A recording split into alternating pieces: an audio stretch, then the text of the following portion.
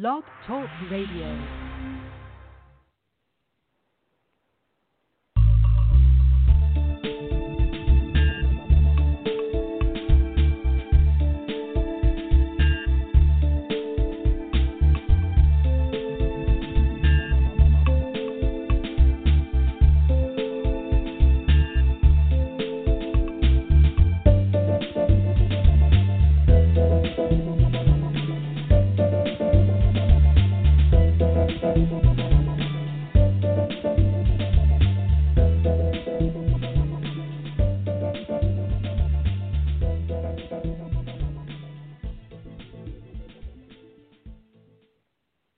Good evening. This is Marsha Joyner, your host with Betrayed by Hospice.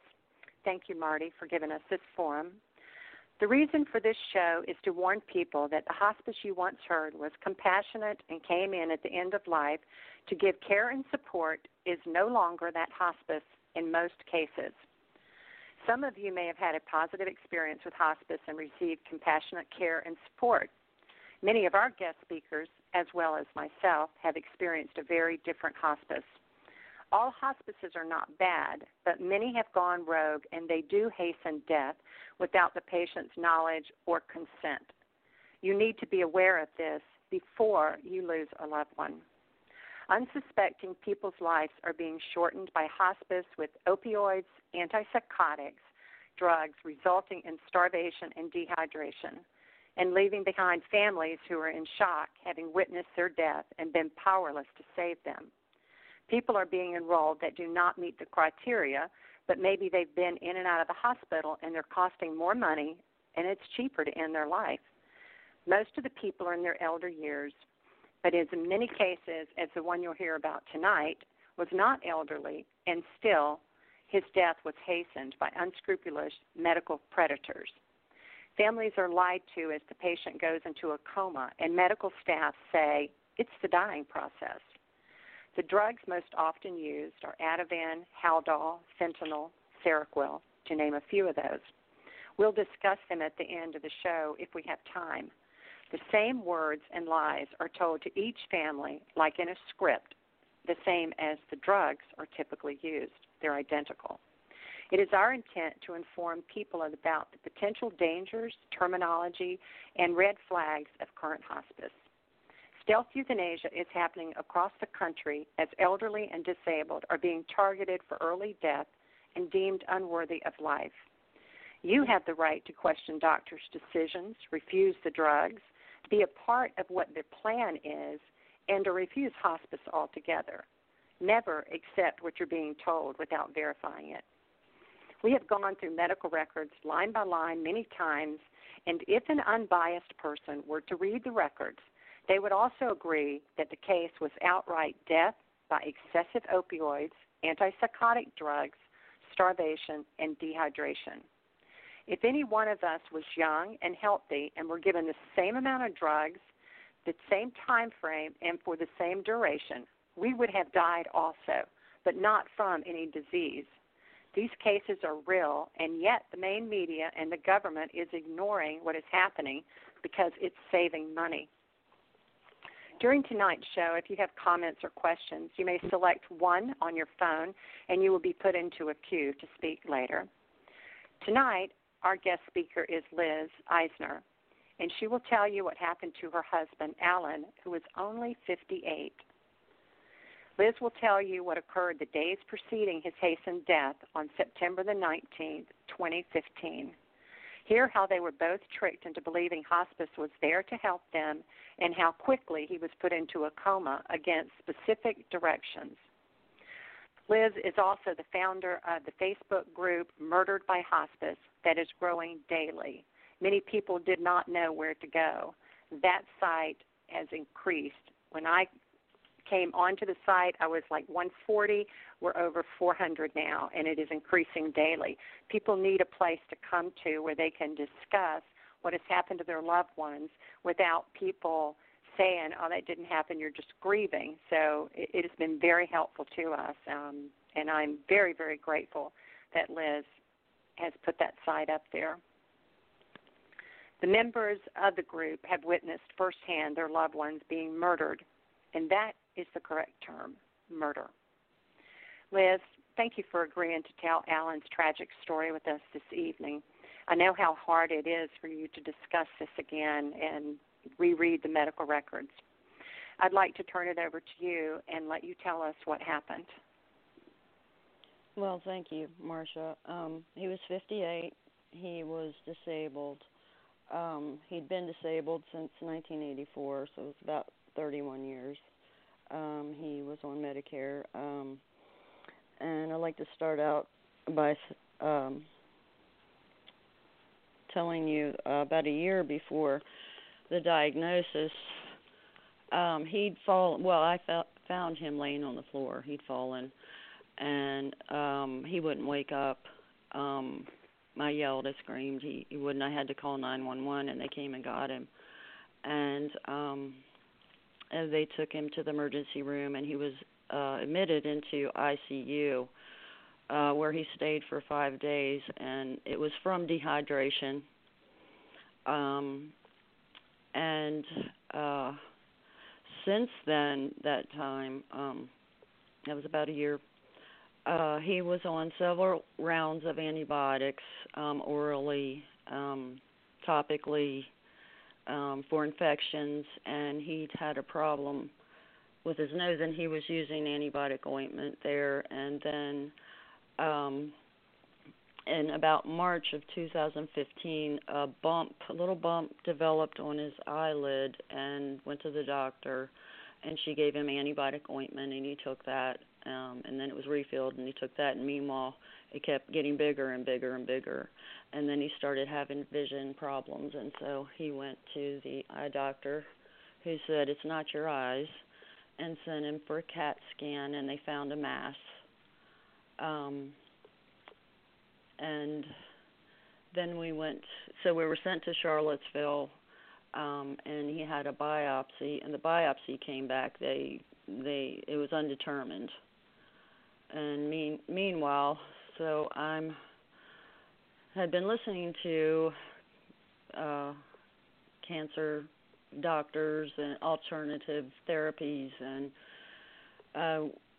heard about aspergillosis, which is a mold disease, and I researched that. And Mayo Clinic, I learned that 97% of your sinus issues are from fungus, and he'd been exposed to mold, and his diet and the antibiotics all contribute to that.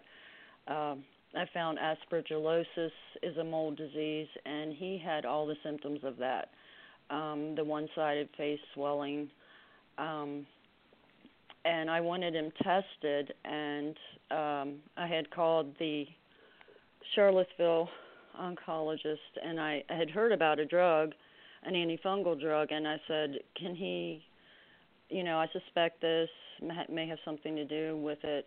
I'm not saying it's not cancer, but I would like to rule this out. Would you please write a prescription so he can try it? And he refused, and I was very upset, just let him try. Let's rule this out. So we went back. A second biopsy was recommended. We went back there, and the doctor said, look, instead of putting you through another biopsy, if it looks like a duck, it walks like a duck, it talks like a duck, let's just call it a duck. And I was a little, I went into asking him about these mold diseases and aspergillosis, and he said, it basically told me to sit down and shut up. He said, no, it's not that. And I said, well, how do you know? Because I wanted him tested for this, to rule it out if it was that instead of cancer, or in addition to,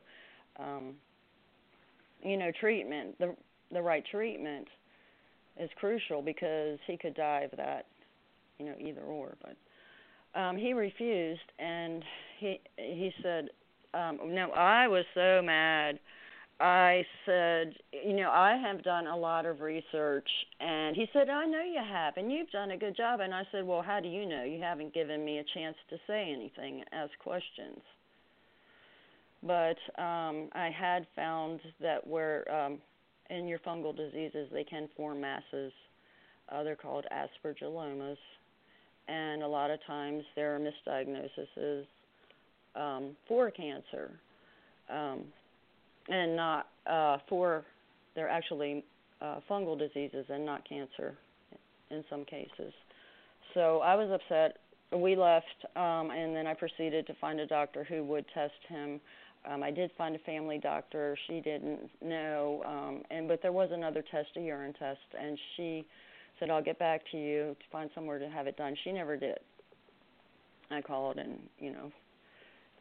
no answer on that, not yet. So we found another doctor, and I just asked her, a really nice family doctor, and I said, please, this was a drug I had heard about that I asked the oncologist and wouldn't give me. I said, would you let him try this? And she did. She prescribed it. The next day after taking it, he felt awful, and when you're on antifungals, they will produce what's called a Herxheimer effect, and just some severe side effects like flu-like symptoms and so forth. So he felt pretty bad for the next few days, and he started having anxiety. And so I decided to take him to the emergency room, not that it was so severe, but instead of waiting for a 2-week appointment down the line at his regular doctor, go ahead and take him. Maybe they give him something to relax him. And so we went there, and they prescribed him, I think it was Xanax or something like that. And they gave him something there, and he was fine. And we went home, picked up the prescription, and it was, worked a little bit, but not so much. And the next day he was, basically the same. So I decided, let's just go back, went into the emergency room, and the nurse looked at his chart and said, well, they didn't prescribe what they gave him here. But anyway, so the doctor came in and decided, well, why don't we go ahead and do another, it was MRI, I think, or a CAT scan, one or the other. And he was claustrophobic, so I said, well, he had to be given something to keep him calm, his nerves, for the first one. And so they gave him something. I didn't know what it was, but I found out it was Dilaudid later. And so the doctor came back in and said that the tumor had grown, and he offered to admit him for observation. And then a social worker came in and told me about, my options, too, were a nursing home or hospice, because he had been, diagnosed with cancer. And the second biopsy results had come in, and they weren't even sure which type of cancer it was. They said it was either squamous cell carcinoma or another one, but they seemed to think it was the squamous cell. And I was told that was, a common form of cancer. And before we went to the emergency room to be admitted, we had gone to the cancer center and talked to an oncologist there who said it was a rare form of cancer. So, did they even know what they were talking about? But regardless, so when he was admitted, they put him on morphine and Ativan. Now, my husband wasn't having pain from cancer. Well, you didn't even know that's what he had, right? Right. Well, I knew he had a tumor. So it could be cancer or one or the other. And I mentioned to the doctor about aspergillosis, and he said he offered to call an oncologist. And I thought, well, an oncologist, and they're going to want to do radiation and chemotherapy, which my husband was going to do, but he changed his mind because of the, severe, what it does to your body. And,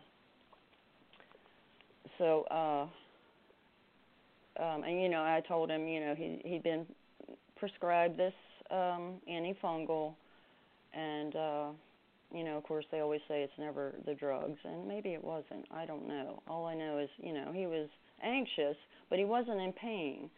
And, he had suffered from headaches for years and years. He had temporal lobe epilepsy, and he took aspirin, but However, he had stopped taking so much, so that tells me he wasn't having any pain from cancer. But anyways, yeah, no, he should not have been put on those drugs, especially morphine. You're not in pain. And so he was calm, and the next day hospice came in, and there was 3 ladies, I think, and the social worker was there. I talked to them, and they assessed me to find out exactly what I needed, and they were going to promise to do everything, as they do. Whatever you need, we're going to do. My fear, because he was so medicated in the hospital, I'm like, I just can't take him home like this, because I had tried to help him to the bathroom. We both almost fell, and I didn't want a recurrence of him falling and laying there again or injuring himself. He'd also fallen after that, too, while at home. I'd forgotten about this, and he injured his tailbone. So he had some pain from that, but he wasn't on anything for that. So anyways, hospice came in, and they assured me, I said, I'm afraid he's going to fall at home. Well, we're going to attach a monitor on him, and if he moves, it'll go off, and we'll come running. And the social worker told me there weren't any beds available in the nursing home that was right next to the hospital.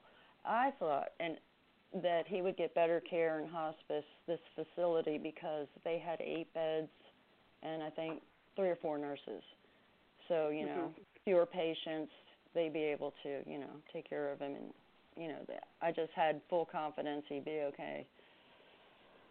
And so, and when he was in for observation, they told me it's just for 24 hours. So I had to make a decision, and I'm like, okay, at least he's going to be safe there.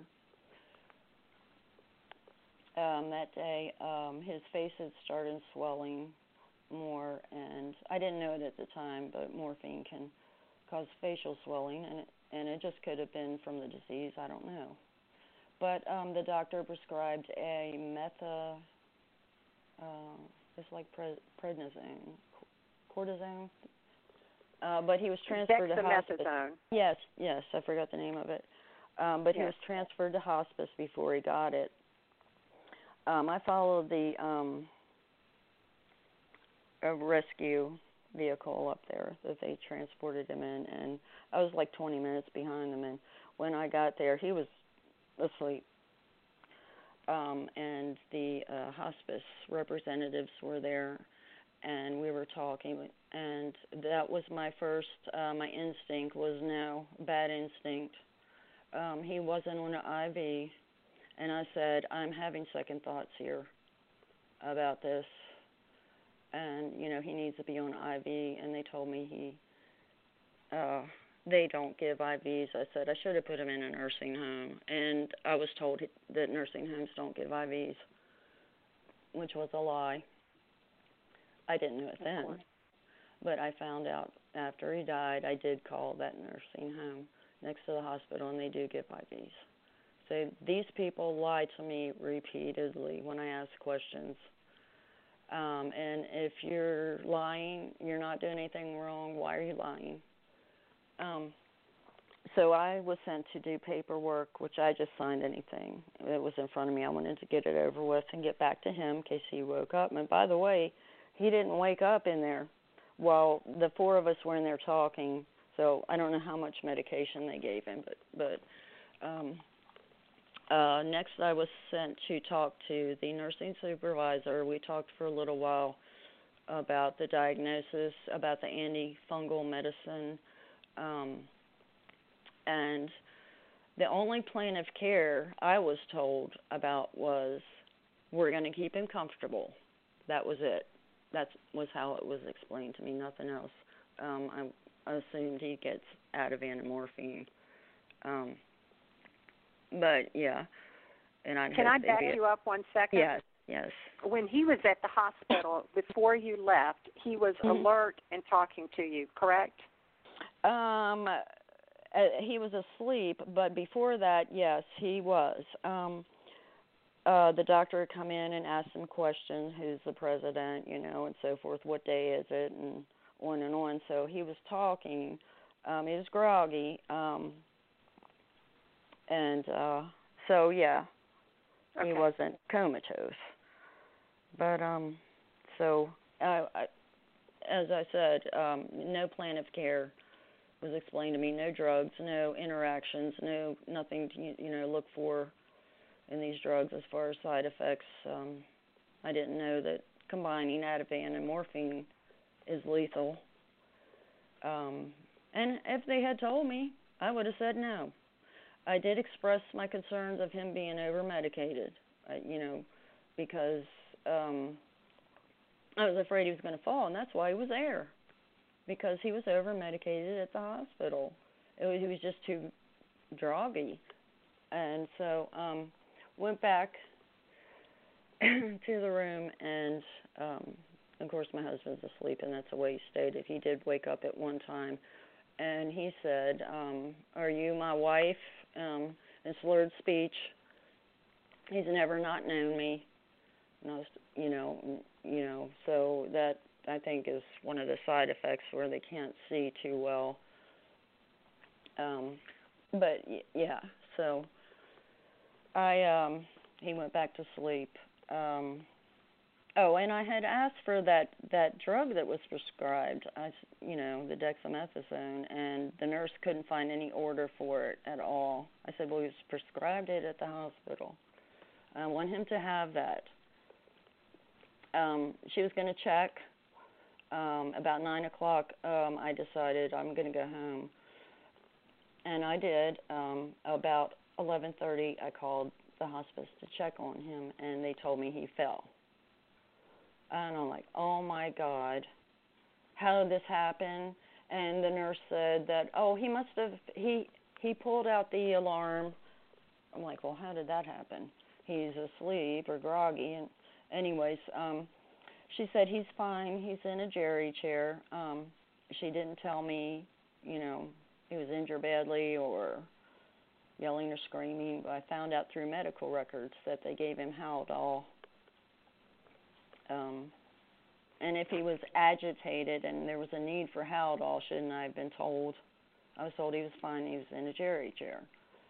So the next day I went in and I saw him he was out of it, unconscious. His mouth was open. I said, you all have got him over-medicated. The doctor came in, who was the first time I met him, the social worker, the head nurse, there's a couple other nurses or people in there.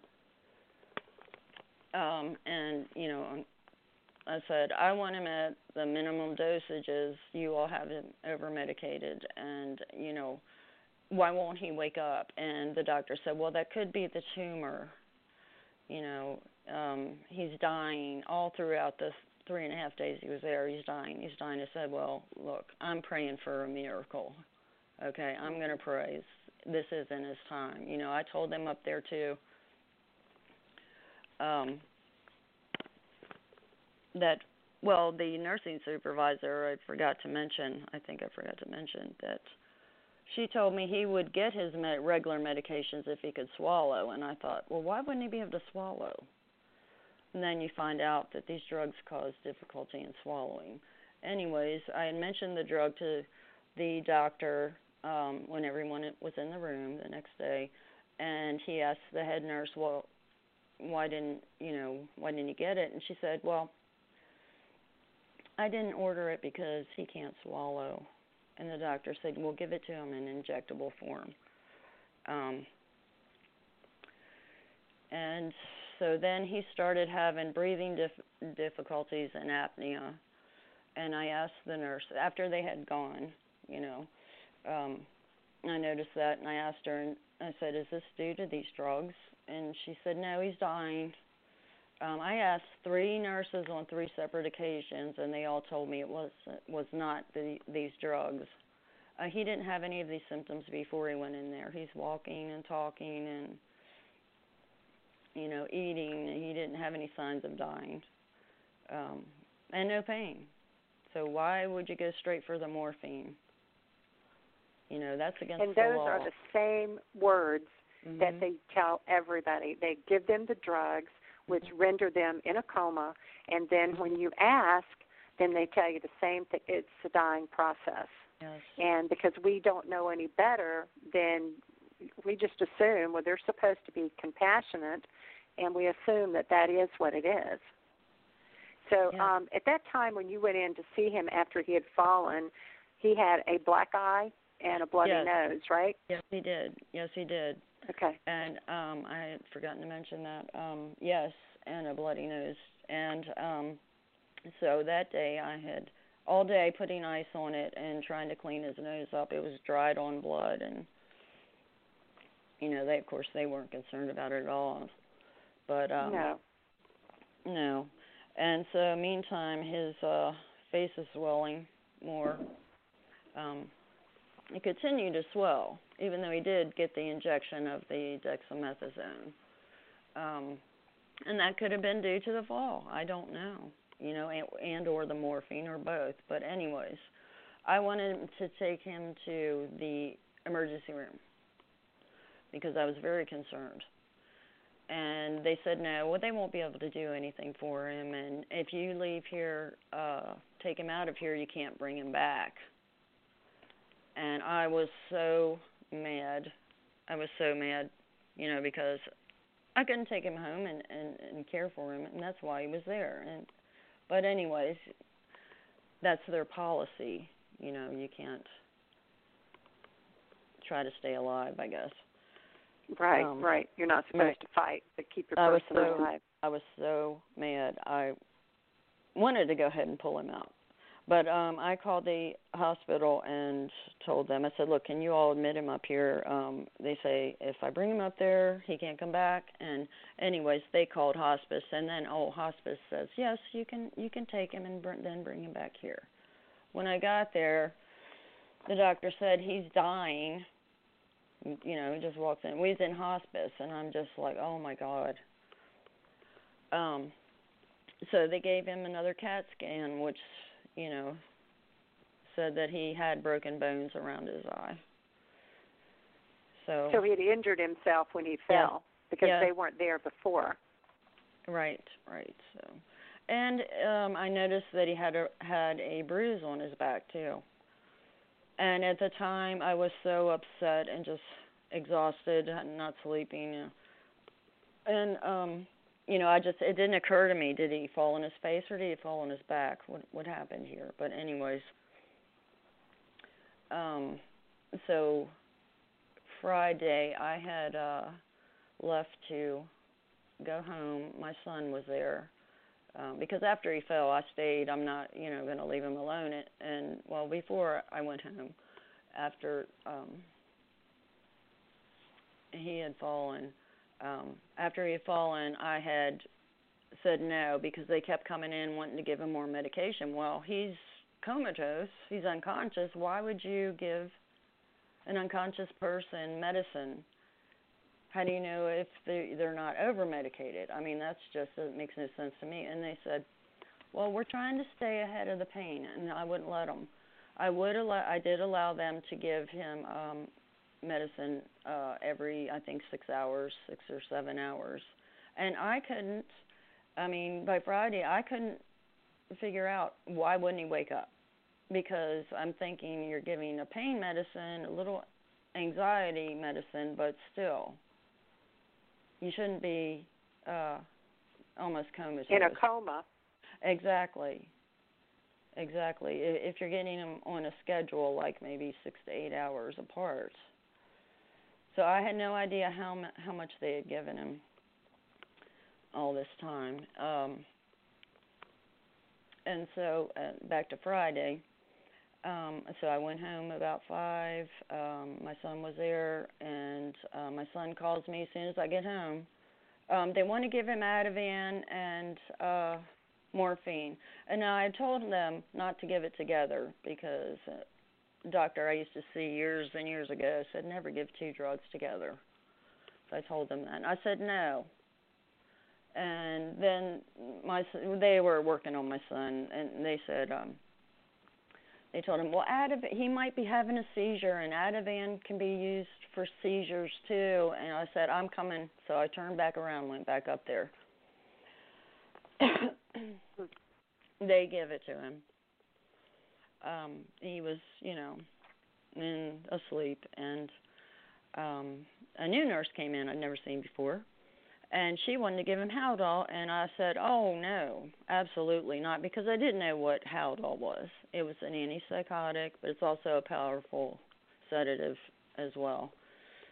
And I said no, and she left, and she came back a few minutes later with 2 aides, and my husband moved his hand to his face, and one of the nurses said, see, he needs medication. I said, no, he doesn't, because he moves. I was so mad. Oh, my gosh. Because he's still breathing? Yes. Now, so during the 3.5 days, the only words he said help me a couple of times, and they said he was in pain, and, they're just trying to get me to give him more medicine and more medicine. That's exactly and I wouldn't right. let him. Right, but, I did think, well, he fell, and, he is in pain from that, but I didn't want him to, every 2 hours and so forth. And they didn't like that. That was frowned upon. So, yeah, so the next day, Saturday, general nurse practitioner, who I'd never seen before, came in. My husband, he's unconscious. And she, first of all, I complained to her about the nurse who wanted to give him Haldol because he moved. And, I told her my concerns about him being over-medicated. And giving Ativan and morphine together. And she said something like, well, regardless of what you've read on the Internet, we've been doing this a long time. We know what we're doing. And I said, well, drug interactions aren't a conspiracy theory. I was so, don't talk to me like that. Okay, I didn't know what these drugs were. I didn't know what they were about. I didn't know they were lethal. And they don't tell you, because if they did, you wouldn't give them to your family members, your loved ones. Exactly. You would not. And she's right. They've been doing this for years. Yes. And unfortunately, those of us who are ignorant to this did not know that this is what they were doing to snuff out our loved ones. It happened right before my eyes, and I didn't even know, No, we don't. But, in the nurse's notes, it was recorded that I asked on 3 separate occasions, and what they told me, educating. This was the dying process. If I were informed, as I should have been, why am I asking 3 times about these drugs? Exactly. But the fact is, they're not going to tell you what the plan is, because you would object. If we went in and, they told you, well, your husband's in here, and we're just going to go ahead and pass him over. It's time for him to die, and we're going to give him the drugs, and he's going to take his last breath, you would never have gone along with that. You would have put him back in the hospital and not let him go on back to hospice. Correct. You are absolutely right. And so my husband is unconscious, and she asked me, can they put him on a morphine pump? And I said no. Why would they want to do that anyways? He's right next to the nursing station. And, morphine pumps, they can malfunction. That has happened before. So I said no, and she left, and according to medical records, she doubled his dose. He's not exhibiting any pain or more pain. Why would you double someone's dose? For no medically justified reason. And then because you have a plan. Yes. I found out through medical records that they had been giving him Haldol, against our knowledge, for no medically justified reason, because he wasn't agitated. And that's after you said no. Oh, yes, it was the next day, because Friday I told Right. that nurse no. So they went ahead and did it anyway. That's against the law. And I didn't even know it. You slip it in his mouth, a few drops of morphine, Ativan, and Haldol. We don't know what they're giving him. We don't know how much they're giving him. I did find that after he fell, they gave him 3 doses of morphine, 3 doses of Haldol, and 3 doses of Ativan within 2 hours. That's a lot of medicine. That's way too much. Any of us would go into a coma. Yes. In addition, they gave him 2 HBr suppositories, Ativan, Haldol, Benadryl, and Reglan. And according to medical records, he was barely breathing at 7:30 when they gave him another dose of all that. So he was having side effects from that overdosages. I'm surprised he lived. I mean, the medical records were a horror when I found out what they did, what they said. Haldol was used as a chemical restraint. The doctor wrote that he had given it because my husband tried to get out of bed. He did try to get up twice to use the bathroom. So that was, there was just no agitation, nothing like that. Of course, the medical records were falsified, saying he was yelling, screaming, fighting staff. It didn't happen while I was there. It didn't happen, when my son was there. It was also falsified, stating that he was admitted with uncontrollable pain and agitation, which wasn't true. He wasn't in any pain. And he wasn't agitated. He was calm when he got there. I mean, he was calm at the hospital where he'd been transferred from. So they falsified that, making it look like to any complaint agencies that he was actively dying, which there was no, symptoms that I could see of that. I mean, usually when people die from cancer, if that's what he had, they're in pain, severe pain.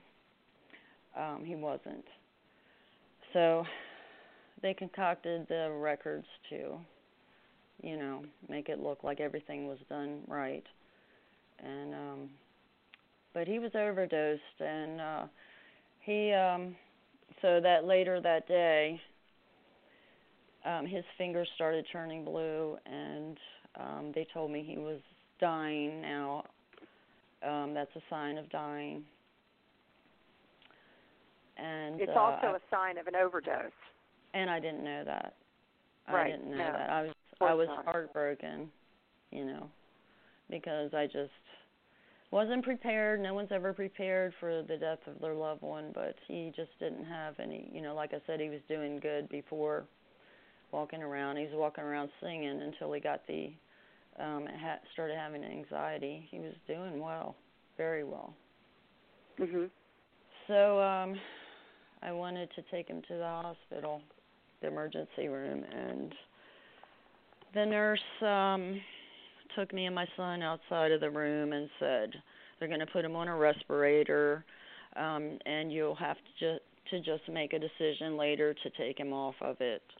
They'll break his bones doing CPR and all of that, and I'm just like, oh my gosh, you just lose all hope,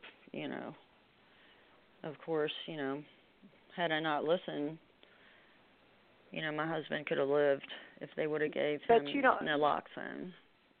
But you can't blame yourself for that, because you listened to what all the medical professionals were telling Correct. you, and Correct. you assumed they were not lying to you.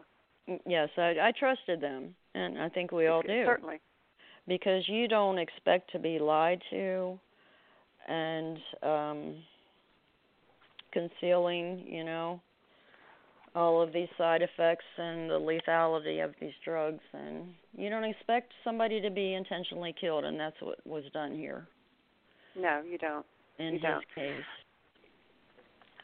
Looking at the Haldol, it says that it is used to treat psychotic disorders like schizophrenia, to control motor movement like Tourette syndrome, and it's used to treat severe behavior problems in children. Well, now, why on earth were they giving this to Alan? Well, why did they He give had it? none of those symptoms. And why do they give it to everybody who goes in is treated in hospice? It's the one size fits all for every patient. The same drugs, basically. So everybody is schizophrenic when they go in, I guess. An antipsychotic, and there just weren't any symptoms, a need for these drugs. He did need something for anxiety, and I didn't realize that Ativan was this by another name is lorazepam. And years ago, I couldn't sleep, and I had gone to the doctor, and he gave it to me. Gave me a prescription, and I took one. I was out for 8 hours.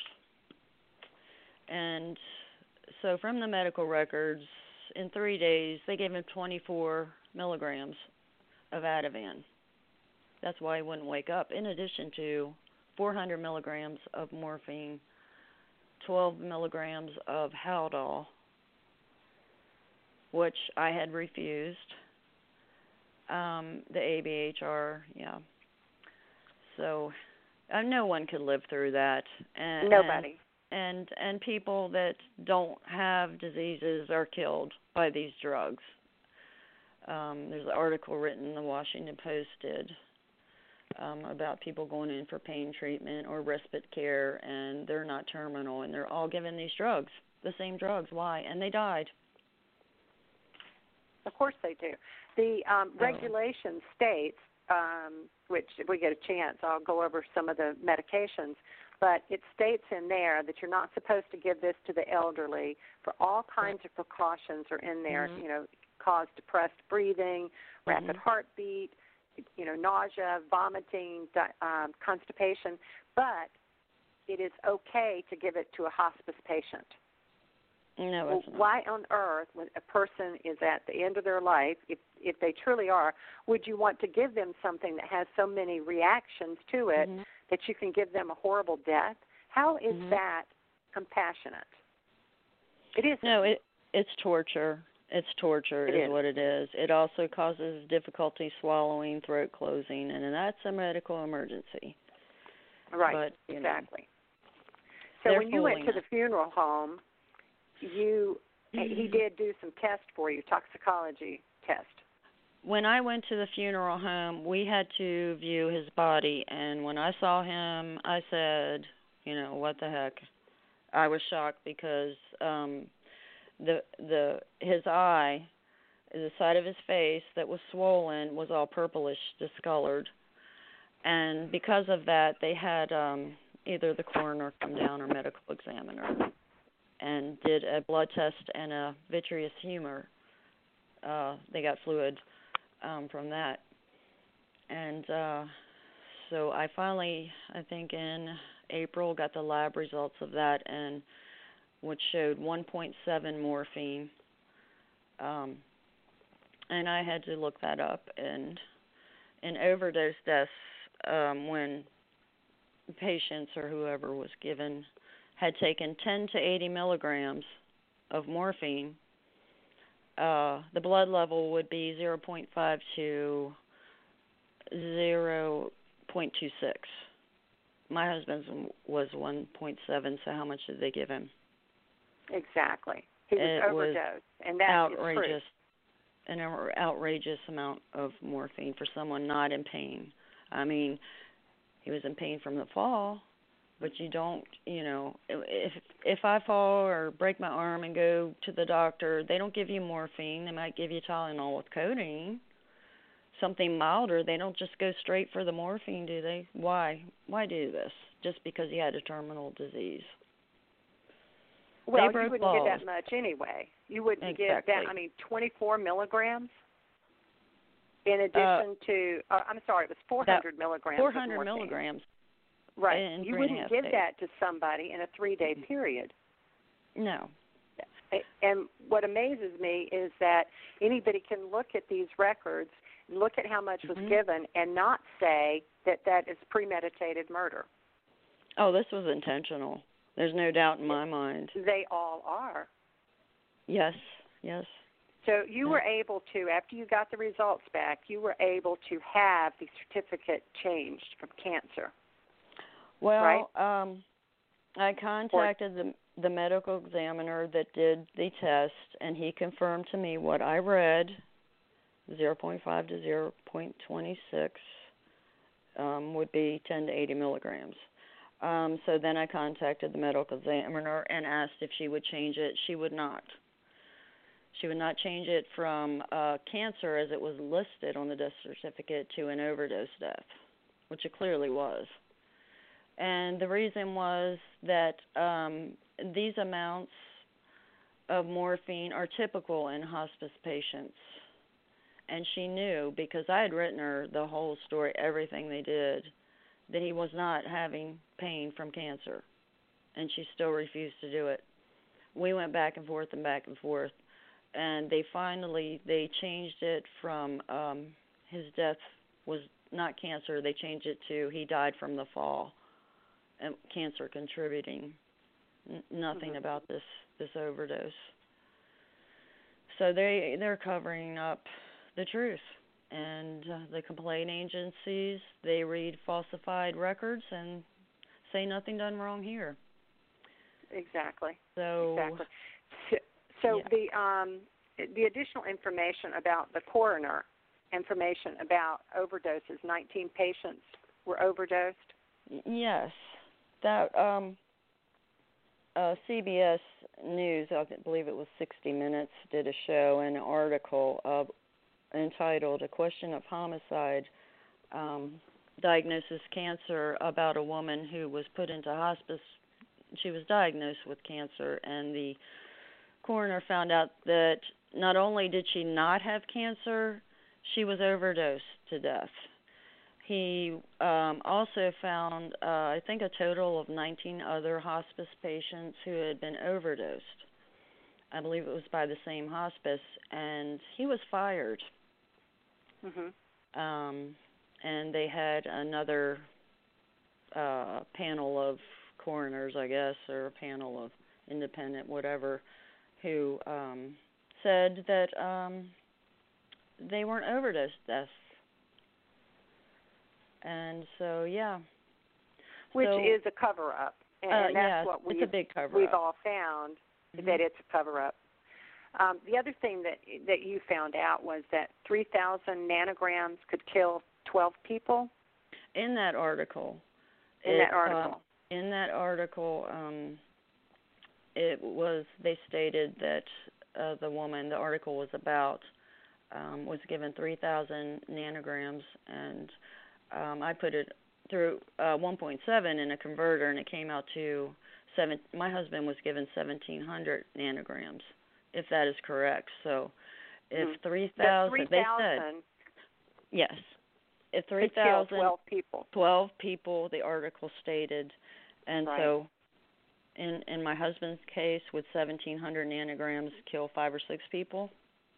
Right. I mean, that was a lot of morphine. So hospice is getting away with murder.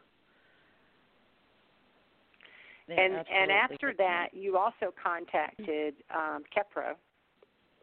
Yes, I did. And the hospice doctor said that nothing was done wrong. It was the standard of care. He said that my husband was actively dying when he got to hospice, and I couldn't accept it, apparently, this fact. So, yeah. Right.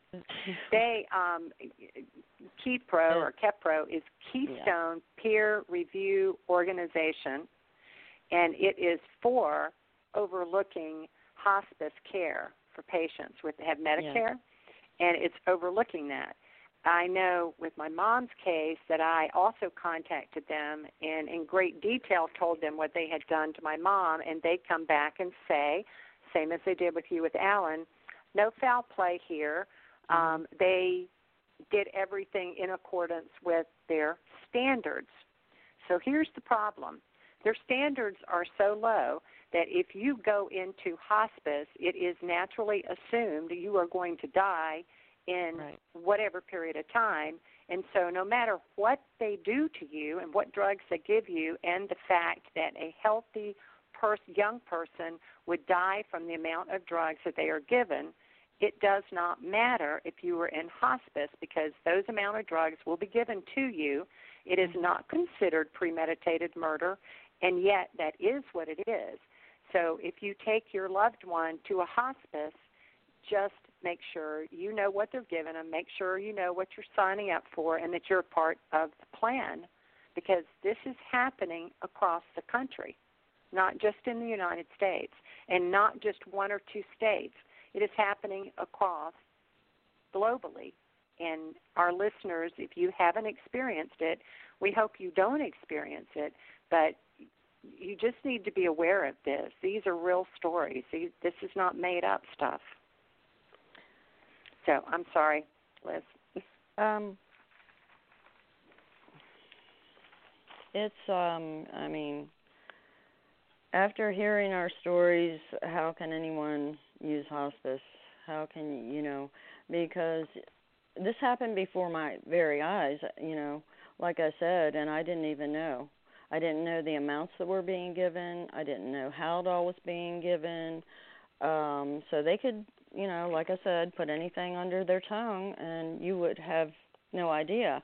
They also gave my husband a suppository, supposedly because he hadn't had a bowel movement. But morphine comes in suppository form, so you don't know if that's for constipation or if it's for Tylenol. You don't know. Absolutely. You have no way of knowing until you get medical records and hope they're not falsified, that they're telling the truth and giving what they said they were. And when you move a patient that is already somewhat agitated, maybe having hallucinations, you move them around, you're going to cause discomfort. And they can move them on their side, and then they, start moaning, and they can convince the family members, see they're in pain, to let you give them more morphine so that they can quicken the amount of time that it's going to take them to murder your loved one. That's right. That's right. It just happens like that, and it's not conspiracy theory. This is what is happening. Yeah.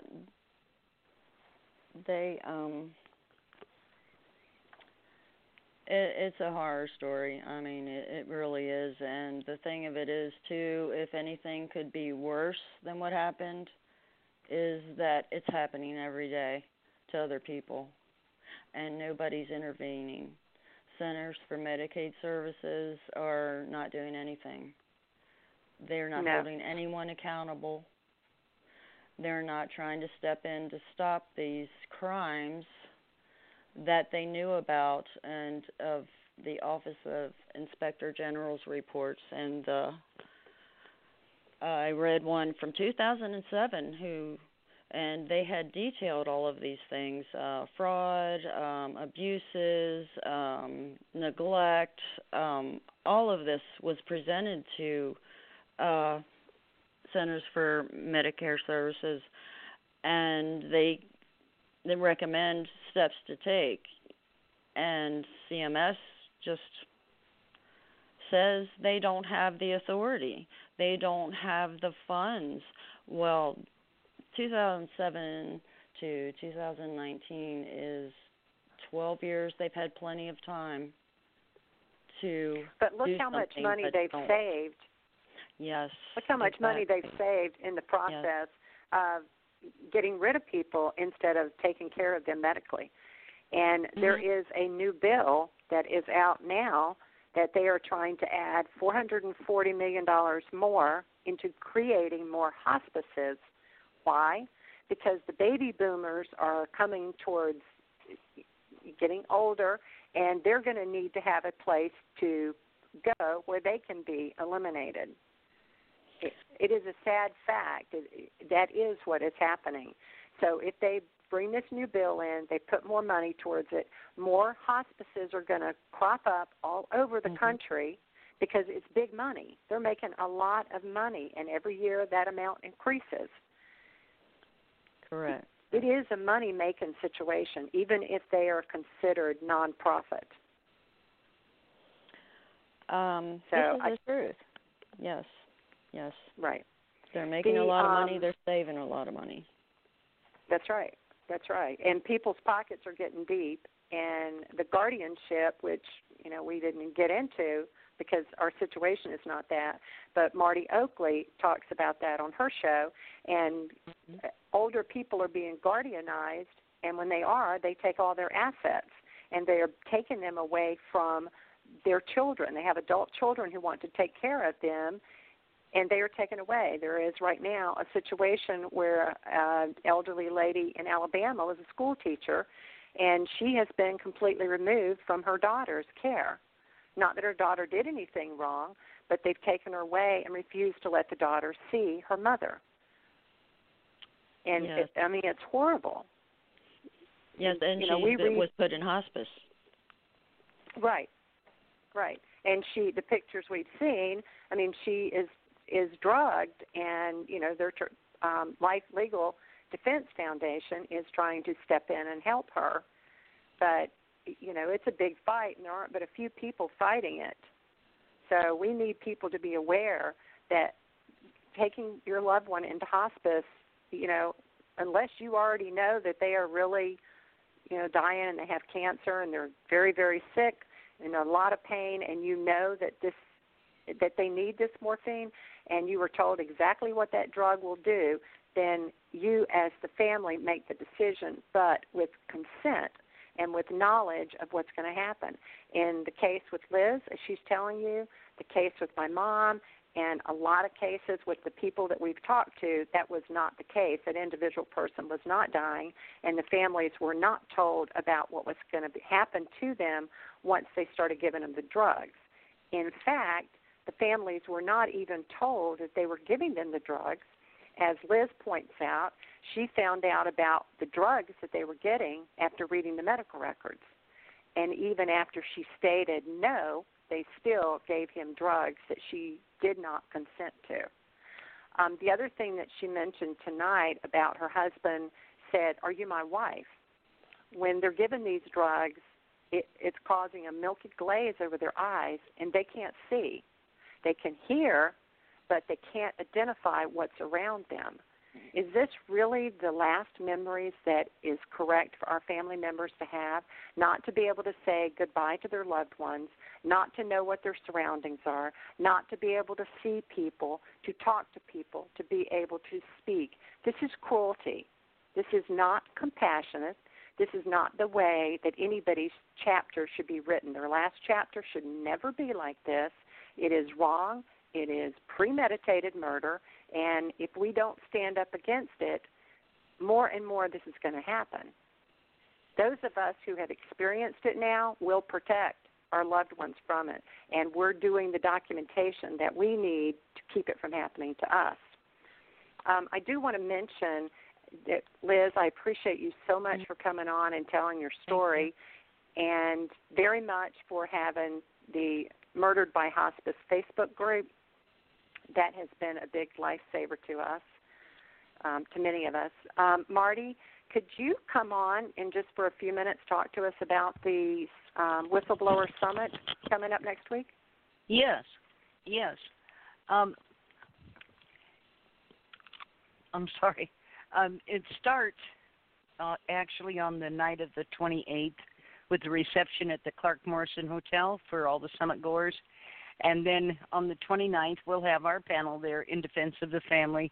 We will be discussing briefly there about the hospice situation, but in more detail in other places and meetings we're attending and planning to participate in.